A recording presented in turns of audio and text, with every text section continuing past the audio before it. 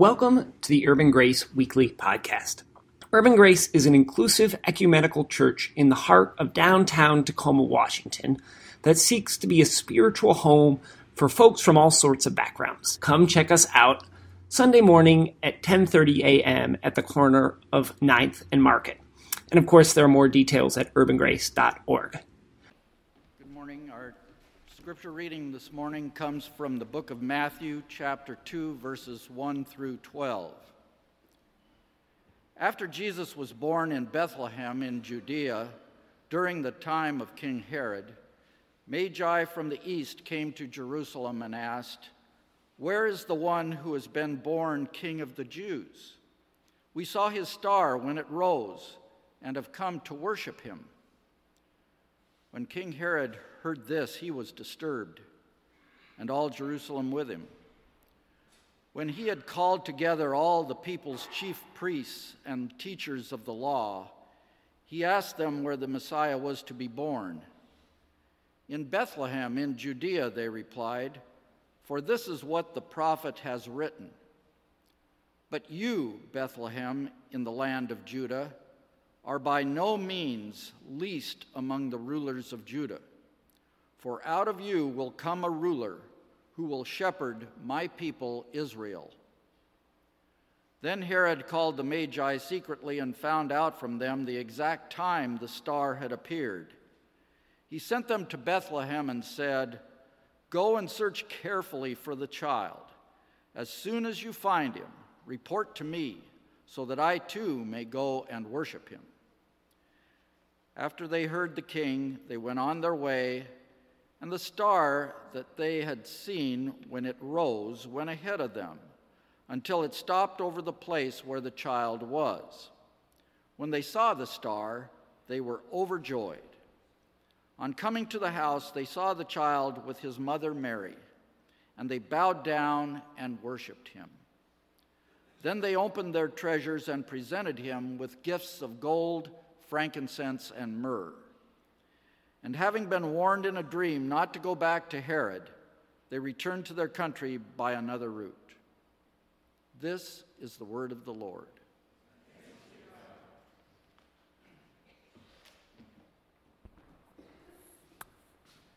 Would you please pray with me? God of light and God of life, we give thanks for the light by which we see all things. And we pray that through the reading of your word and through the work of your Spirit, we may see that light again in our life today. Amen. So, as we've said a lot of times already, today we celebrate the Feast of Epiphany and the season of Epiphany. This is the third church season of our church year, actually. So we start with Advent, which is all about preparing for the arrival of Christ. Then we have Christmas, celebrating the birth of Jesus, and now Epiphany, revealing that Jesus is the Messiah.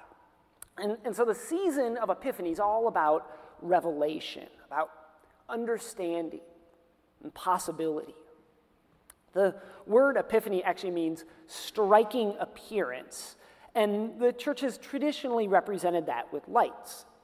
Yet as we sort of turn to this epiphany text, we don't find like a blinding flash of light that instantly reveals good news. Instead, we find something a little bit more familiar. We find a story full of fear and joy and courage. The story doesn't begin with revelation. It actually sort of begins in fear. The wise men show up in Jerusalem with the news that they have followed a star from the east in search of the newborn king of the Jews.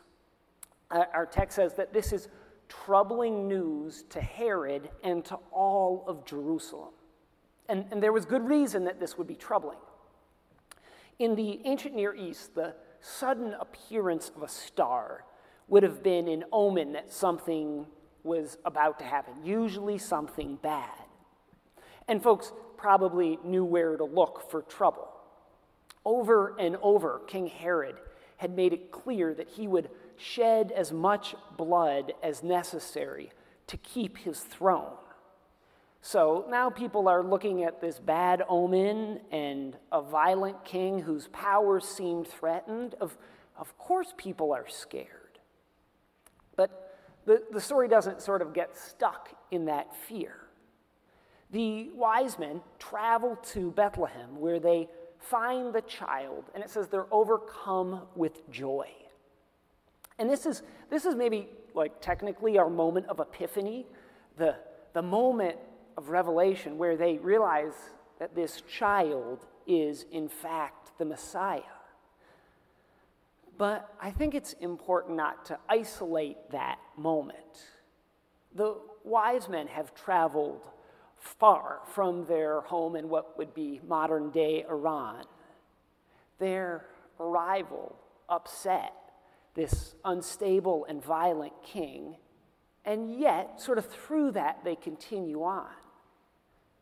They encounter the life-changing news of the Messiah because they pushed through their own fear and overcame the anxiety of everyone around them.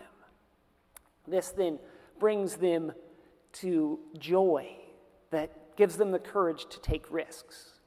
Because that last detail, that on the way to Bethlehem, Herod orders them to share details about this new king.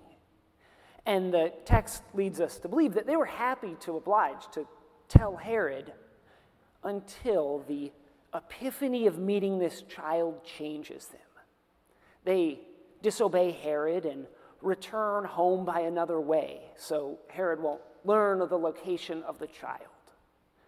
Their newfound joy inspires them to risk their personal safety and defy this notoriously brutal king. And in this story of Epiphany, there seems to be a bit of a pattern of kind of like overcoming fear to find joy and hope, and then using that joy and hope to gain the courage to take risks.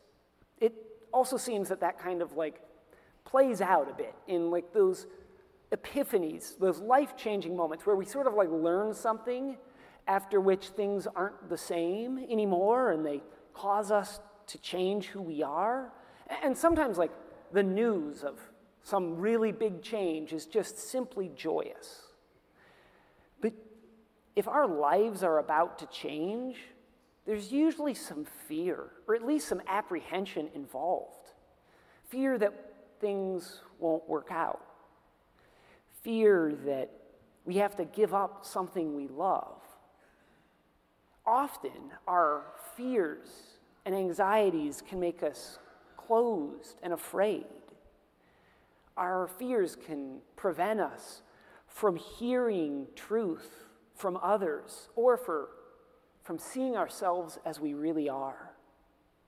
So even before we can see truth that's waiting for us, we need to be open to the unknown. We need to be vulnerable. We have to trust there's something beyond those fears. And I think that somewhere along the way in this epiphany, there needs to be some joy, especially if those epiphanies change us in uncomfortable ways. It would have been real tough like for the wise men to go straight from being afraid of Herod to being willing to risk defying Herod without the joy and wonder they found in Jesus. And I think, too, we need joy or hope or contentment that truth that's being unveiled is going to change us. We need to find hope in that truth, or we'll probably just run away from it. We need to know that the risk is worth the change. And that's where like wonder and joy give us the courage and inspire us to take those bold risks. And that's sort of like that was the thing as I read this text that just like jumped out to me, the pattern of how the wise men are changed and how that seems sort of similar to how we cope with our fears. We have the courage to embrace joy and to risk new things. So like that, I sort of had this pattern, and then I spent a little time thinking about okay, so what epiphanies look like? How do we encounter truth, and how does that truth change us? Specifically about what this looks like in our faith and in the spiritual life of our congregation. And as I sort of thought through this, I thought I could have the privilege of hearing of lots of people's changes, their epiphanies, and there's a lot of different stories there, but there's one sort of theme that popped up that wasn't particular to any one person, but a lot of folks that I kind of got excited to share about. Because for the last few years, I've sort of watched an increasing number of folks wrestle with the realization or the epiphany that the faith that they had relied on for years just isn't quite working. Often that epiphany begins in pain and in fear. Sometimes that's the realization that the people who had always loved them don't seem so loving now that they've come out. Or sometimes it's the realization that their church is too busy trying to save people from hell to realize and face the hell on earth that our society has caused and created for people of color, for undocumented people, and for unhoused people. Or sometimes people just struggle to believe. And every version I hear of this is unique. But I sort of found this commonality of people feeling disoriented by big shifts in their faith. And it's troubling when we no longer seem to fit in the church, or we don't really fit in the family that has shaped us and given us purpose. It's scary. It can almost feel like the ground underneath our feet is no longer solid. And I know it was troubling for me when I went through this years ago. My faith just sort of stopped working like it always had. I hadn't always, I was kind of wondering if I was really a Christian and trying to figure out how to believe things that seemed impossible and feeling just not spiritual enough. And I was training to be a pastor, so the stakes felt high. And if I had written a sermon then about spiritual epiphanies that come in the midst of fear and joy and courage, I think I probably would have said something about needing to find Jesus again, or find joy in Jesus again, the wise men. They found baby Jesus in an unexpected way, so we too need to search or do something to find Jesus in new, unexpected ways. And I don't think that's totally off base, but finding Jesus in new, unexpected ways can be really hard. Because even though our epiphanies might change the way we see, they don't always change how we think about ourselves or what we think faith is supposed to look like. The communities that shape our most basic and foundational ideas of faith and spirituality continue to influence us long after we leave those communities. And sometimes the influence of our past can rob us of the joy and the hope we need to continue on the journey. I think it'll be easier to explain this if I just get more specific and kind of reconstruct a conversation that I've had many times in many different ways. It usually starts by going out to coffee or a beer or something like that with folks who sit down and tell me, I think I'm agnostic. I don't know what I believe. I don't enjoy prayer. I fill in the blank. And my first thought as I sit there is, of course you think that. Like your whole life, you've been told that Christianity has boundaries that you're now crossing. You were told that people that look like you aren't Christians. But you're totally a Christian. I mean, that's my first thought. I don't always say that because I'm not really in the business of telling people how they're supposed to identify, but sometimes I say it, or sometimes it's just in my head. I think, you are a Christian. Like, you've chosen an incredibly diverse and ancient spiritual tradition to explore questions of God and meaning and spirituality. And you want to explore those questions through the person of Jesus, through the teachings of Jesus, and the ideas of grace and liberation and salvation. Like that right there, that is what being a Christian is. Sure, you don't know for certain, like, if all the things in the Bible happened, and you don't know exactly what you believe, but that's fine. No one knows if everything in the Bible actually happened. None of us were there. None of us know for certain how salvation works, or exactly what eternal life is like. The Bible doesn't spell that out for a reason. And the fact that you're still searching for what's true, that doesn't mean you have less faith. The fact that an ancient text is not clear and obvious doesn't mean you're doing anything wrong.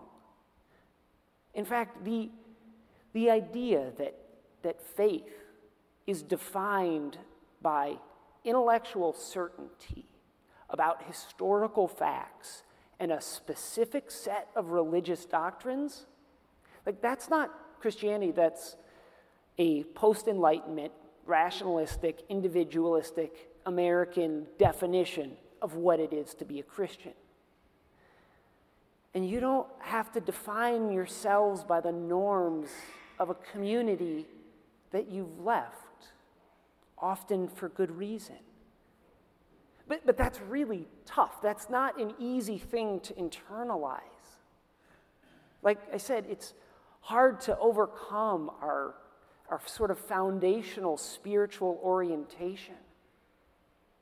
It takes a lot of courage to stop judging ourselves through the lens of our past and accept our faith for where we're at right now.